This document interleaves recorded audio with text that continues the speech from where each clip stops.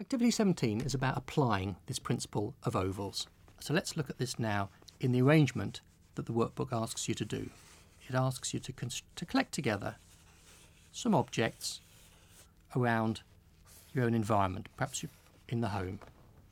It might be some tins. We can add together a few of these tins standing upright. That's fairly easy to do.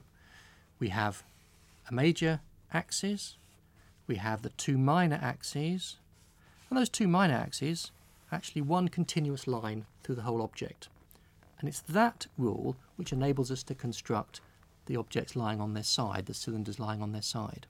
We need to put in that axis line through here. I need to put in those two major axes at 90 degrees to it.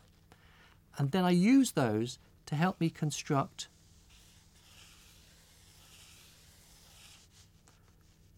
the two ellipses that are going to be the top and bottom of the tin which is supposed to be lying on its side.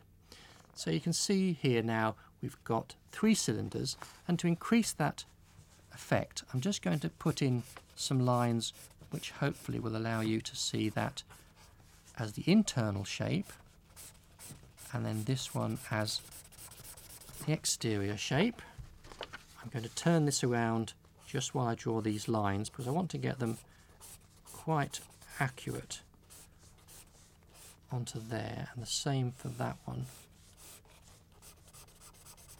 So we've got a sketch now of a selection of three objects, some cylinders standing vertically, some lying on their sides, but they all follow that same rule of major axes, minor axes, central axes, which help us to construct a plausible representation of our collection of objects.